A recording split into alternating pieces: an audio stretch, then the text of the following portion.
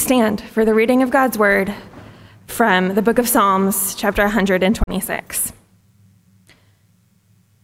When the Lord restored the fortunes of Zion, we were like those who dream.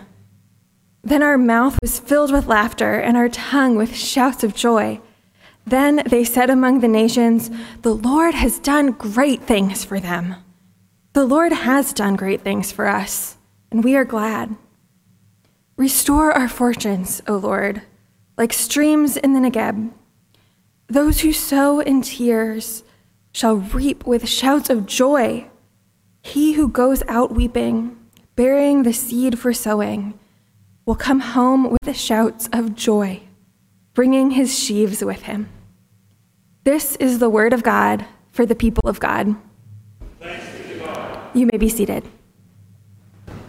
Well, thank you, Andrea, and welcome again. Good morning, I'm Travis. I'm the pastor here. Glad to have you, particularly if you're visiting for the first time. We know many people are moving into the area at this time, whether for school or work or just because you decided you need a new start. And so we are glad to have you here with us. We'd love to get to know you. If you're interested in getting to know us, there's information on the back of the bulletin about how you can connect. But let me exhort our CTK regulars, please say hello to a face you don't know. It could be someone that you've just never met that's been here as long as you. Wouldn't that be nice? Or it could be someone that's new, and it'd be great to welcome them.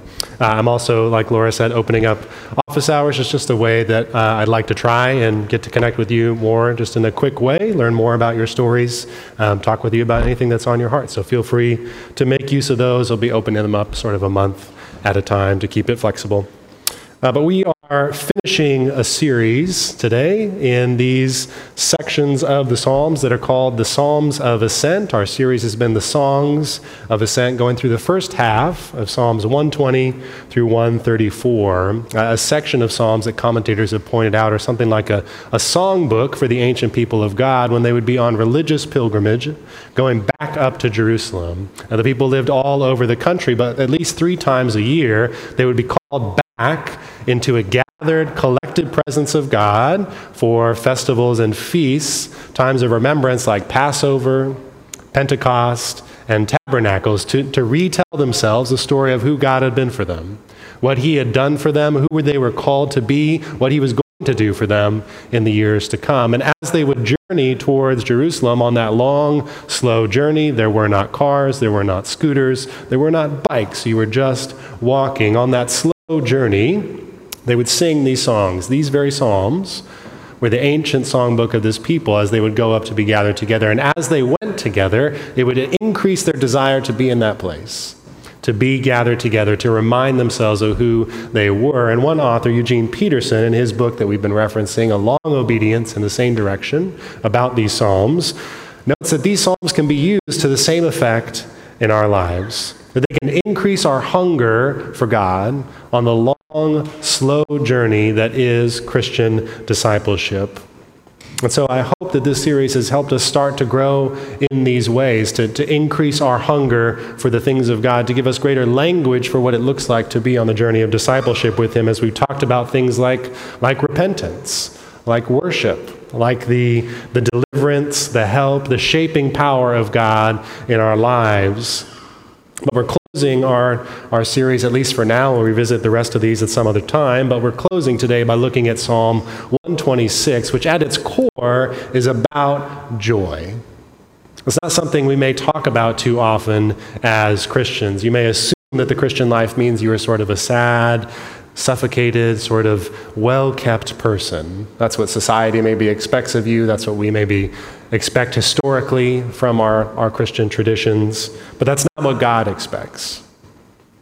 Joy may feel elusive to us. We may feel like, I don't even want to get too close to that. I treat joy maybe in my life like a statue in a museum. It's there to be looked at from afar, but never to be touched, never to engage with in a real way. Even if we feel distant from joy, the heart of God for his people is that you would know the joy of the Lord. That the joy of the Lord, as Nehemiah 8 says, would be your strength. It would be your power for life in a day-to-day way. And so today we're going to talk about the power of joy in the Christian life. And I want to see what this psalm has to show us about that through looking at three things. First, our relationship to joy. Second, joy's relationship to us. And then finally, how joy endures. So our relationship to joy, its relationship to us, and then how joy is an enduring power. Before we do that, would you bow your heads? Let's pray and ask God to fill up our hearts and our time. God, we come before you now approaching the turning of a season, a beginning of a new academic year, maybe the beginning of a new thing for so many of us, and maybe just the same old for so many others of us. But we are here, God, before you now to talk and to hear about what you would say to us about joy, about how you desire to give us good things, about how you are generous, about how you love to lavish good gifts on us, that you love to endure with us and to be the one who walks in the good times and the bad times. And so, God, we pray this morning that you would come in and that you would sit down with us in these very pews, that we might know that you are the one who loves us, who desires for us to see good days and walk with you all of our days. And would you be gracious to us in those things when we just feel like, God, I can't do that. I'm so tired of trying. I don't even want to try. I don't want to hear it. I'm tired of hearing it. God, would you just be gracious to us one more time? And so I pray this morning that you would come into our very hearts, that we might hear from you and have the joy of the Lord be our strength. In your name we pray. Amen. Well, if you have your Bibles, feel free to have them open. If you don't, there should be one in the pew in front of you. We're going to be going back through the psalm a little bit together here this morning, but we begin by looking at our relationship to joy. Now, our relationship to joy, I think, is often like what the psalmist describes in verse 1. We feel like people who are dreaming. When we experience things that are just so good, we feel like Israel experiencing God bringing them back from exile, which seems to be what the psalm is referencing here, this extreme joy that makes you feel like this can't be real, it's just a dream. Our translation says in verse 1 that when God restored the fortunes of Zion, it's a little bit difficult to translate, but the original language might be closer to when the Lord brought about the restoration of Zion, which, as we talked about last fall in our Nehemiah series, was a significant rebuilding, that the city had been leveled, the people had been destroyed, and this was a coming back from exile, deportation, captivity, slavery, all these kinds of things. They were being brought back from having their lives crushed and destroyed. And they felt like they were dreaming, that all of a sudden that nightmare was going to be over. But all of a sudden, God did things for them, verses 2 and 3. And historically, that's through the work of Ezra and Nehemiah. They got to come home. They were a second-class people living in a country where they didn't speak the language. They had no power. They were slaves at best. Or they were living back at home in Israel, an oppressed people, under occupation, very poor with no rights there either.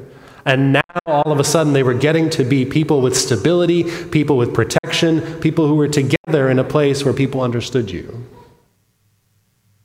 And it felt like a dream.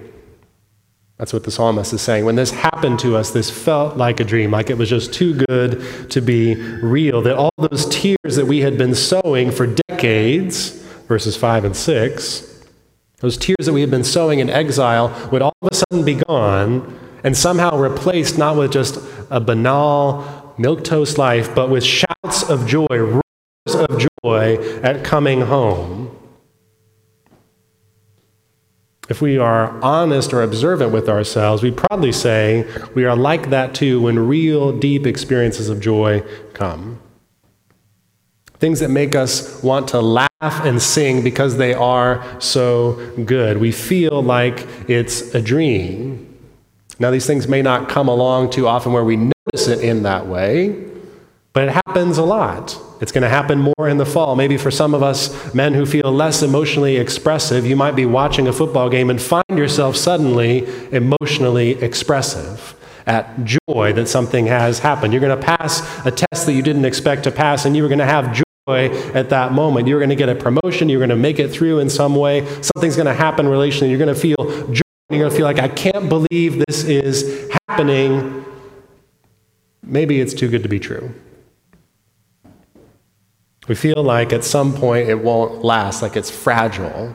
like something we have hoped for will sooner or later go away, or won't actually be true in the end. We feel like we're going to go back to that place where all we're doing is sowing tears. We're not shouting with joy, we're not excited, we are depressed and sad and anxious. One author, Brené Brown, in her book, Daring Greatly, has a term for this approach that we have to joy, this kind of, it's got to be too good to be true, it feels like a dream, I know I'm going to wake up at some point, where we just brace for pain in the midst of something awesome, not in the midst of something dangerous and terrible, where we hold back a little bit right in the middle of something that is so good. She calls it foreboding joy. Foreboding joy. It's her term for how we are always waiting for the other shoe to drop. How we're always expecting the next bad thing to come, that we can't settle into just a moment of joy, that we're bracing ourselves a little bit. Almost like any of you, if you've adopted a rescue animal, or if you've had one yourselves, you know that there can be a real skittishness about an animal that's been mistreated. And we feel that way with joy, that if we were that animal, reach out for a pet, that we would be afraid that something bad is going to happen. In the same way that we can feel like God's extension of joy to us is just we got to brace a little bit. It's going to hurt in a minute. We know that. We're used to that. We're waiting for the pain to happen. We fall back into fear right in the middle of the joy that's in front of us. She says joy, quote, can feel like a setup to us. We wake up in the morning and think, everything is going well. Oh no, this is bad. This is really bad. Disaster must be lurking right around the corner. She says we do things like stand over our children while they sleep, and our hearts just burst for joy about how much we love them, and we start to think about what it would be like if they got really sick, or if they got in an accident. We do things like spend time with a family member or a friend who means so much to us, and in the middle of that we start to think, what would it be like if this relationship wasn't there anymore? We maybe recognize a few weeks into the school year, sometime into a new job or a new project, how much we love that thing, and then we start to think, what if I started to hate it here? What would happen to that joy that I have? Maybe we get our cancer to go into remission. We get our back pain to stop. We get our health problems to finally calm down, and we start to get afraid of the next time that those things will come back. We can't just stay in the joy. We find ourselves getting sucked back in time and again to being afraid instead of being in the joy. Maybe that's familiar to you. Certainly familiar to me. When I was going through, I had back surgery. I don't know if you know that, several years ago. I had a microdiscectomy. They lopped off a little part of my disc that was just crushing my S1 motor nerve. But in the midst of that and recovering from that, I finally got on the other side, and I wasn't having crippling nerve pain anymore. And what did I start to do? I started to think, what's going to happen when this happens again? How long until the next time? I couldn't just stay in that place of, I'm so glad that I'm not in that pain anymore. I started to be afraid of the next time that might happen again. This is the foreboding joy that we live out of. It's hard for us to just stay in an experience of good things. We brace for the worst thing right in the middle of experiencing something that we've hoped for. Something that is so good, something that we genuinely love and appreciate. We just brace a little bit. Brown says this bracing for impact in the face of joy is ultimately aimed at minimizing an experience of vulnerability. It's aimed at our avoiding pain. She says what we're trying to do is beat vulnerability to the punch. We don't want to be blindsided by hurt. We don't want to be caught off guard. So we literally practice being devastated. We think about how things are going to be when they break down. Or we stay in self-selected disappointment. We choose not to get into things that would be happy so that we don't have to feel the pain of losing them later. We step out of joy to brace for pain. This is how I relate to pain and joy a lot of times. We can't just be in it. There's a hesitancy about how we would relate to it. And we do that right in the face of joy, not in the face of fear. We're not doing these things when something is falling apart, when something is bad. We're doing it right in the middle of something that's so good. We can't help but get stuck in that bracing for the pain that's going to be coming around the corner, as if we could just stop ourselves from feeling that pain in the future if we can just step back now. If we can just be a little farther away from the joy, then we won't feel the pain when that joy is gone because we never let ourselves get too close to it. That we can sort of protect ourselves by never experiencing something too good. But life does not work that way.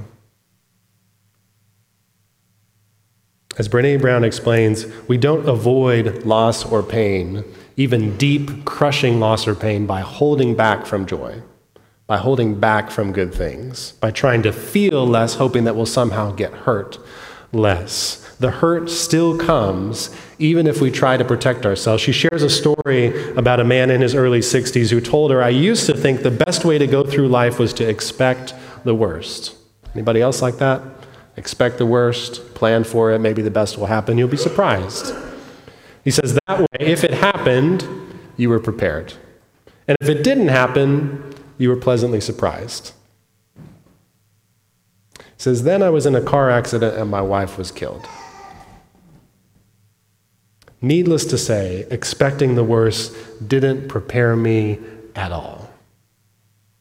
He says, and worse, I still grieve for all those wonderful moments we shared that I didn't fully enjoy because I was holding back.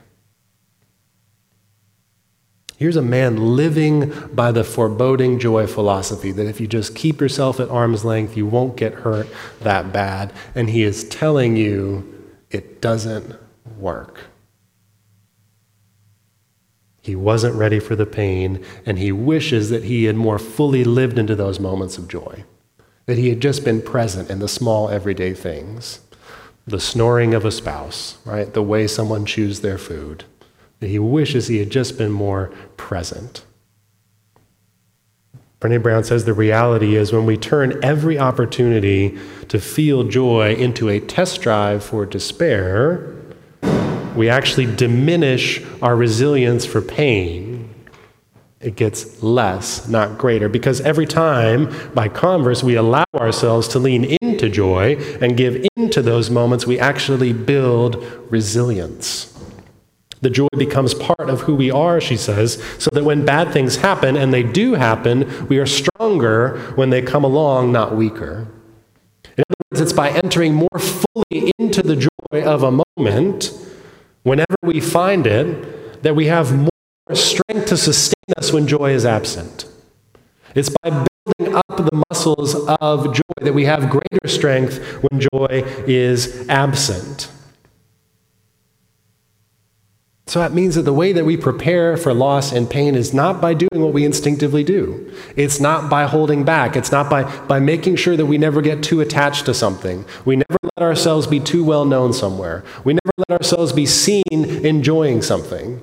We never let ourselves be too invested so that there's that risk that if it goes away, if someone doesn't treat it exactly rightly, that we'll feel pain. That's not how we get through things. That's not how we endure things. The way that we do that is the way that the psalmist does it here. We store up joy like grain in a barn for a time of famine. We store up joy for that day that it won't be there, like water in a reservoir, like light in a solar panel for weeks of no sun. We sing it, we celebrate, we revel in it. That's what the psalmist is doing here. He is harvesting joy, storing up joy, not worrying about what's going to happen the next time that Israel falls away from God.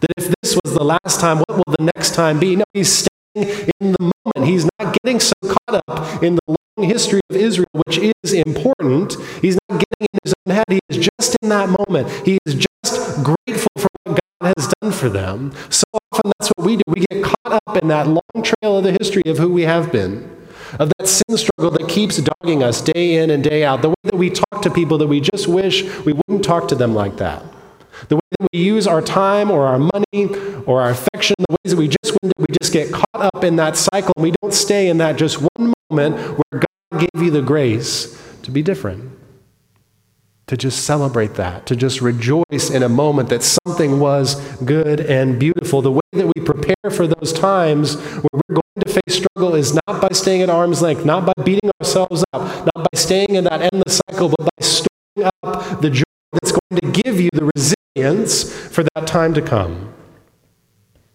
It's by creating something like a strategic reserve of joy. Right? The U.S. has a strategic reserve of oil for a time of great urgency when you might somehow need that much oil. We need to create a strategic reserve. The psalmist is creating a strategic reserve of joy. Christians need a strategic reserve of joy. God wants his people to be joyful. Joy is important. It is not an afterthought. It is core to being a Christian. It is core to what is going to get you through the next 10, 20, 30, or 50 years of your life. Being in those moments, harvesting the goodness of who God is in those moments. That's how we endure pain and loss. Not by avoiding joy, but by being shaped and reinforced by it, being continually driven to hope because we keep seeing joy show up in our story right in the midst of all the pain. We keep seeing joy. We're training our eyes to keep looking for joy so that we can meet that famine, that dark time, with what we have stored up to face it. It's not by reducing our supplies so that we won't be hungry later. It's not by starving ourselves so that we don't have an appetite. It's by building up rich reserves that we can draw on when the normal things that we would enjoy are gone. It's by having a different relationship to joy that actually stems, to get us into our second point, from joy's relationship to us. We can endure the pain of life by stockpiling joy rather than avoiding it, because one of the secrets of joy is it doesn't go away. I don't know if you thought about that. I hadn't thought about that until I was getting more into this psalm, but joy does not go away. We're going to talk about what I mean by that, but it doesn't go bad. It doesn't expire. Joy doesn't have a shelf life. It doesn't have a half-life. It's not reducing little by little over time. Joy's relationship to us is one of permanence. It's just there. And we know that's true experientially. I want you to do a little thought exercise with me here. I want you to think about a joyful memory that you have. You can close your eyes if that helps you. Think about a joyful memory, just whatever comes to mind, something that was beautiful, something that you loved, a moment where someone was kind to you, someone was good to you, someone did something great with you, with someone that you really value. You can still feel the joy of that moment. I can think, for example, of when I was little, maybe 6 or 7, I used to play Monopoly with my grandfather. And because Monopoly is like a never-ending game, almost as bad as Risk, we would take breaks and go to the little community pool. And there at the community pool, I would badger him to trade with me for an hour. Grandpa, give me this. Grandpa, give me this. And he would just play with me and just spend time with me and just love being there and didn't mind that I was being an obnoxious 6 or 7-year-old trying to get this one stupid card for a game that would end in another hour.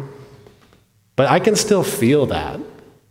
I can still go to that place where I was 6 or 7 and feel the love of that moment. It has not changed. It is equally vibrant now as it was then.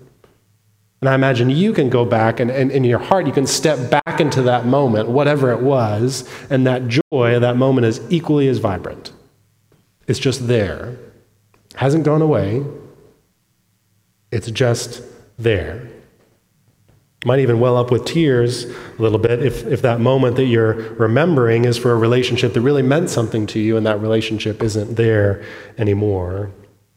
And we don't just well up with tears because we don't get to have that same connection now, I'd argue, but also because of the power of that moment in itself. Because it was so good. It's not just the absence of it, it's the goodness of it that brings us to tears of joy. There's not just tears of sorrow in the human condition. There's tears of joy where something is so beautiful it moves you. And we feel not just the absence of the thing, but how good it was in the first place. And even if you feel that sting of tears of loss and not just tears of joy, That loss or pain has not erased the joy. My grandfather has been gone for 22 years, and nothing about the joy of that memory has changed. Nothing about how much I would miss him when I lost him a few years later would erase how much of that joy I still have. Loss does not get to touch joy. The joy is still there. It may separate us. It may break communication. It may break contact. It may break community, but it can't touch joy. Joy just remains. It persists. We can still feel it. It's still in us. And this points to joy being something that's actually beyond brokenness and breakdown. Joy is beyond something that can just become corrupted. It's something enduring that pain and loss can't take away. So we can stockpile joy as a resource against our pain and losses rather than just avoiding them, because joy doesn't break down. Joy doesn't leave us. Joy doesn't get worse. Joy is like a spiritual version of a Twinkie. You could put it on a shelf and it is just always the same Twinkie. Millions of years in the future, it's just there. And you ponder with fear about how you've eaten that. And those preservatives are now one with you. So maybe you will. But joy, it has that staying power. It's just there. It's enduring. We can stockpile it because it won't go bad. It keeps popping back up. Joy is stubborn in that way. It's stubborn in verses 5 and 6. Do you see that? The people who are sowing tears, joy keeps sprouting up. Could you imagine if you are planting tomato plants, but corn just keeps coming up? You plant tomatoes and yet more corn keeps coming. The stubborn thing just keeps coming back no matter what you do. The people are sowing something that is not what they are harvesting. They are harvesting joy when they have been planting tears. Joy rises to the surface again and again, even though we go through pain. Even though you feel those losses, joy is just stubborn and persistent, and it keeps driving through the cracks in the ground like those little plants that you see growing in the sidewalk, where there is no soil, there's seemingly no water or light, and yet it's just busting through there. Joy is persistent like that. It doesn't go away. And that means joy's relationship to us is enduring. It's resilient. It's stubborn. The pains and losses come and go, but joy stays with you. It refuses to leave. We can stockpile it and be stronger for it because it refuses to leave. It's going to stay with you, that experience, that great moment, that small moment, that having your grandparent read to you, that reading to your child, or whatever it is, that small thing is going to stay with you. No one can take that. You can rely on it and draw from it. It's going to be there. How can that be? How can joy be so enduring? Why is it so enduring? More so than loss. If loss can't take it away, if pain can't take it away, why does joy keep sprouting back up? That brings us to our last point of how joy is this enduring thing that stays with us, that keeps coming back. Well, the psalmist says that joy is so persistent, verse 3, because of the great things that God does.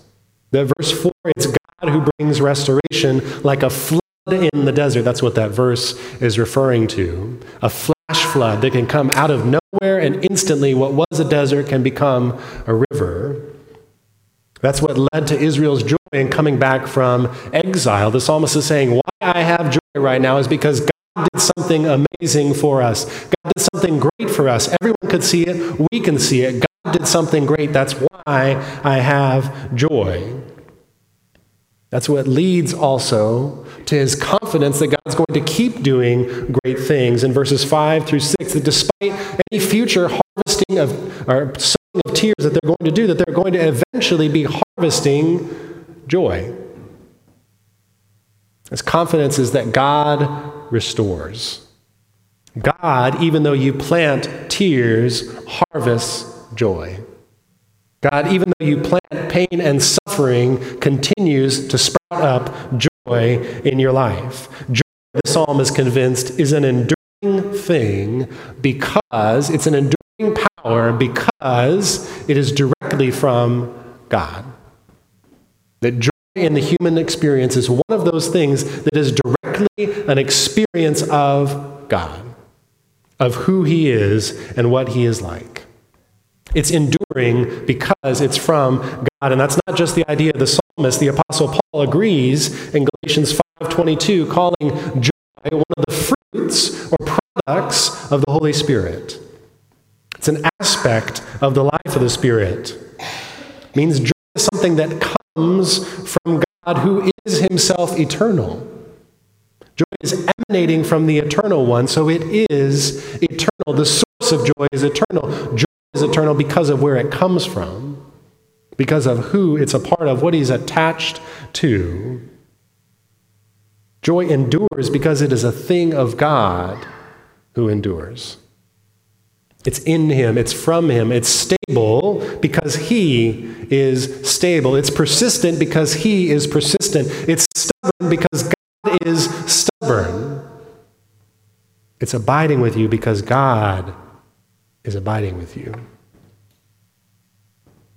It rises up in the ashes because it comes from the one who can't help but keep getting off the ground in the face of pain and loss, as he did so powerfully and joyfully in the resurrection, where even though Jesus had sowed in tears his lifelong, his ministry, and particularly at the crucifixion, enduring unimaginable pain and loss to carry and bury the flash flood of sin that was in us, doing that in his own body, that though he sowed in tears, he could not help but rise up from the pain by the power of the very same Holy Spirit that lives in you and I, to give his people a harvest of joy by overcoming not just the sin that was in us, but the death that sin leads to and brings in all people. Because that's who he is. He is the one who endures. He is the one that though you may plant in tears, he is going to sow in joy. The psalmist had a confidence that God was going to show up and give joy. And Jesus is the very fulfillment of that promise and confidence that God is, does, always will show up and give joy in the face of tears. Whatever you have sown for your life up to this point, the confidence of Scripture, the confidence that we have in Jesus Christ, is that though you have sown tears, God is going to harvest joy. Amen. Because that is who he is. And that's not just a prosperity gospel. Your life is going to be great from now on. That's not what I'm saying. That's not what Jesus said. But the joy endures, like Jesus said to his disciples in John 16:20, even though we will go through times of weeping and lamenting as the world around us rejoices. But Jesus said our sorrow will eventually turn into joy because, what? Because life's circumstances will be great? Because you'll finally get that promotion? Because that neighbor will finally move out? Because your roommate will finally start cleaning their own dishes? No, but praise God if they do, right? No, your sorrow will turn into joy because you will see him again. And Jesus says your hearts will rejoice and no one will be able to take your joy away from you when you see him. That is the source of ultimate enduring joy, that he endures and we will see him, the enduring one, and we will endure with him because by grace through faith we are in him now, united to him, so that his life, his enduring joy becomes our life. It flows through us. It is in us by the Holy Spirit. We are alive in that enduring joy now in Christ. The resurrection is alive in you now in Christ. Not just in that one day when you were raised bodily from the dead, but even now spiritually, the resurrection of joy, if you believe, wells up in you today. Now. Our joy is permanent in him already.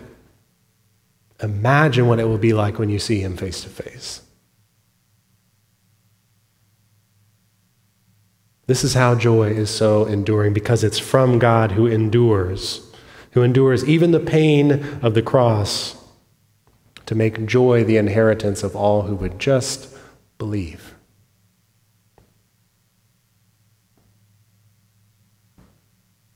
So practically then, how do we live more into joy? How do we stop this foreboding joy, bracing ourselves for impact, and lean into resilience? I want to encourage us to do that a little more this week, this month, this year, through stockpiling joy, through confidence. We do have to make a priority to create something like a strategic reserve of joy for yourself. We have to catch ourselves in those moments where we're saying, too good to be true. I'm not going to lean in. I might get hurt. No, I'm not. I don't want to get too close to the joy. I don't want people to see me having a good time. To just, even if it's for 1 second, step in and just soak up the joy a little bit. I've done a lot of physical therapy for my back. We'll reference the back surgery again. One of the things that the physical therapists have had me do is create space between my spinal column vertebrae so that the discs can soak back up the spinal fluid, which is so nourishing to them. In the same way, we need to step into joy to let our soul expand a little bit and absorb the joy that is just those good moments. We can't always be so compressed and afraid and fearful that joy is going to go away. We do need the nutrients that are in there for our souls. Try not to sidestep the joy and get stuck in those thoughts of worry about what's going to happen next. Catch yourself, catch your friend, catch your classmate, catch your spouse, catch your roommate, and just store up the joy. Just invite yourself, invite them. Just enjoy that. Just lean into that. Love that. Be excited. Revel in it. Let it be a moment that you are just completely present. Put down the phone, turn off the TV, the computer, whatever it is. Just be present. If it's a sunset, just be present. If it's just beautiful scenery, just be present. Just be there in that moment. Store that up. You are going to need that. And do it through the confidence that God really does restore his people. Because it takes courage and vulnerability to lean all the way into joy like that, to let yourself be vulnerable, to let it be possible that what you love so much is going to be taken away and broken, or that it won't be as great in the end as it is right now in this moment.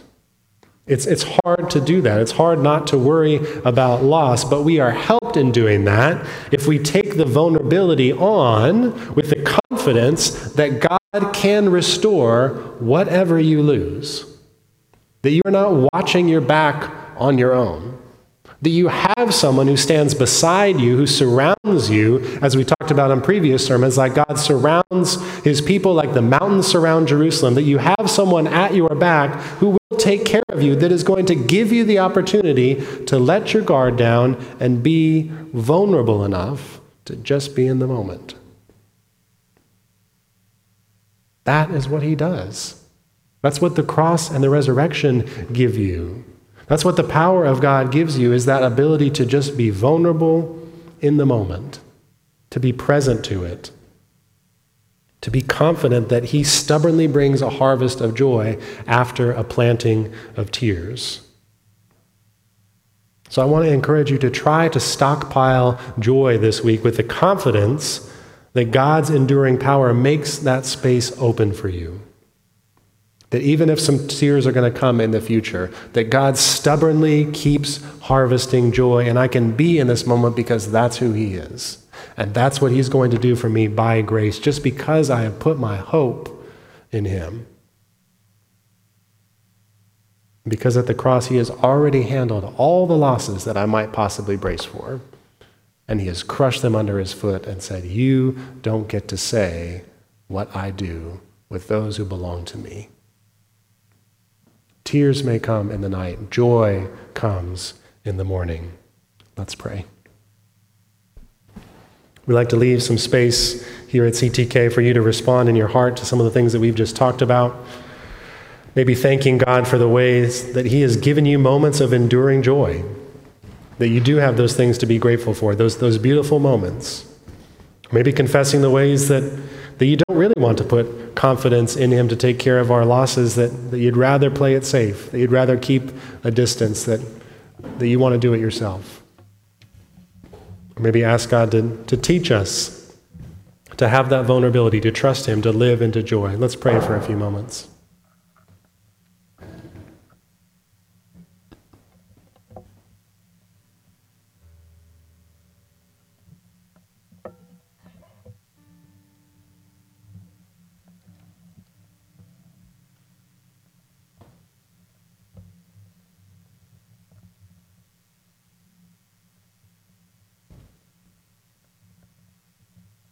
God, we ask that you would hear these prayers, and by your gracious, enduring joy, that you would answer.